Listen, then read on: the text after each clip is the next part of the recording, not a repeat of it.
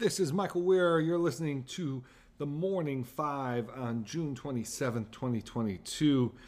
Let's open with prayer. Almighty God, from whom all thoughts of truth and peace proceed, kindle, we pray, in the hearts of all people the true love of peace, and guide with your pure and peaceable wisdom those who take counsel for the nations of the earth, that in tranquility your kingdom may go forward, till the earth is filled with the knowledge of your love, through Jesus Christ our Lord. Amen. Welcome to the Morning Five for a new week.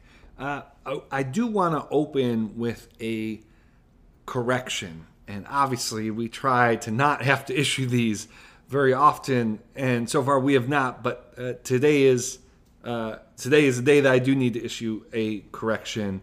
On the last episode of Where is the Love, in our discussion of President Biden signing the bipartisan gun safety legislation into law on Saturday. So that's the first item for the Morning Five today. President Biden signed into law the gun safety bill. During our discussion about that on Where's the Love, I made an extended argument that I did not understand why the Biden White House would sign the bill in obscurity on a Saturday when it was such a significant moment for the country. Biden had spoken to the nation in part to support passage of the bill on prime time. And so I made a critique that it was not smart, not strategic. Now, I did say, I noted the president was on international travel, and I said maybe at some point they'll hold another event to recognize the passage of the bill. It turns out that by the time the podcast was published, it was already reported that there would be an event on July 11th. President Biden will host a major event with members of Congress who voted for the bill and victims of gun violence to make a big deal appropriately about the passage of this bill. I spent a lot of time in Where's the Love critiquing the Biden administration for not doing something that they are doing. And I apologize that we did not correct that before the episode was published, when we had it was possible to know that critique was wrong by the time we published the podcast.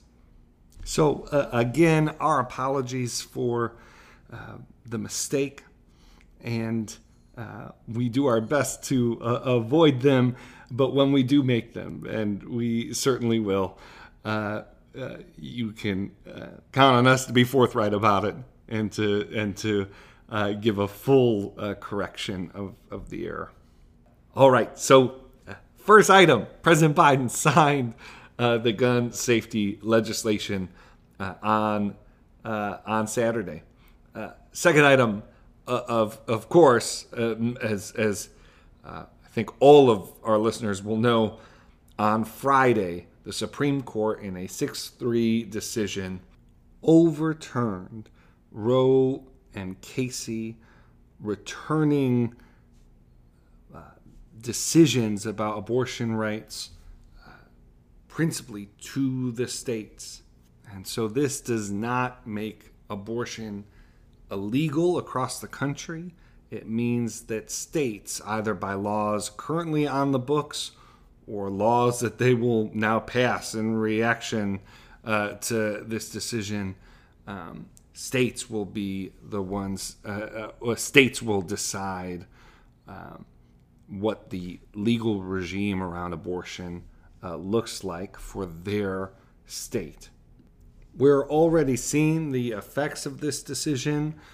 Many states had what they call trigger laws in effect which basically means that they would go into effect if Roe was overturned.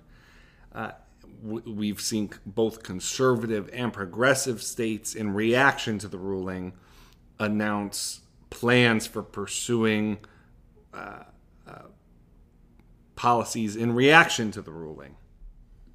And I would expect to see a lot more of that this week. The Supreme Court, by the way, is not done with cases for this session. More cases, including an important religious freedom case, the ruling will be announced in the coming days.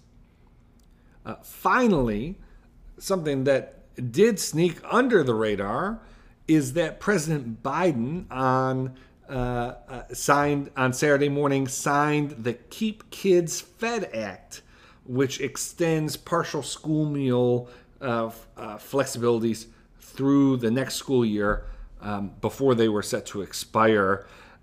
This is the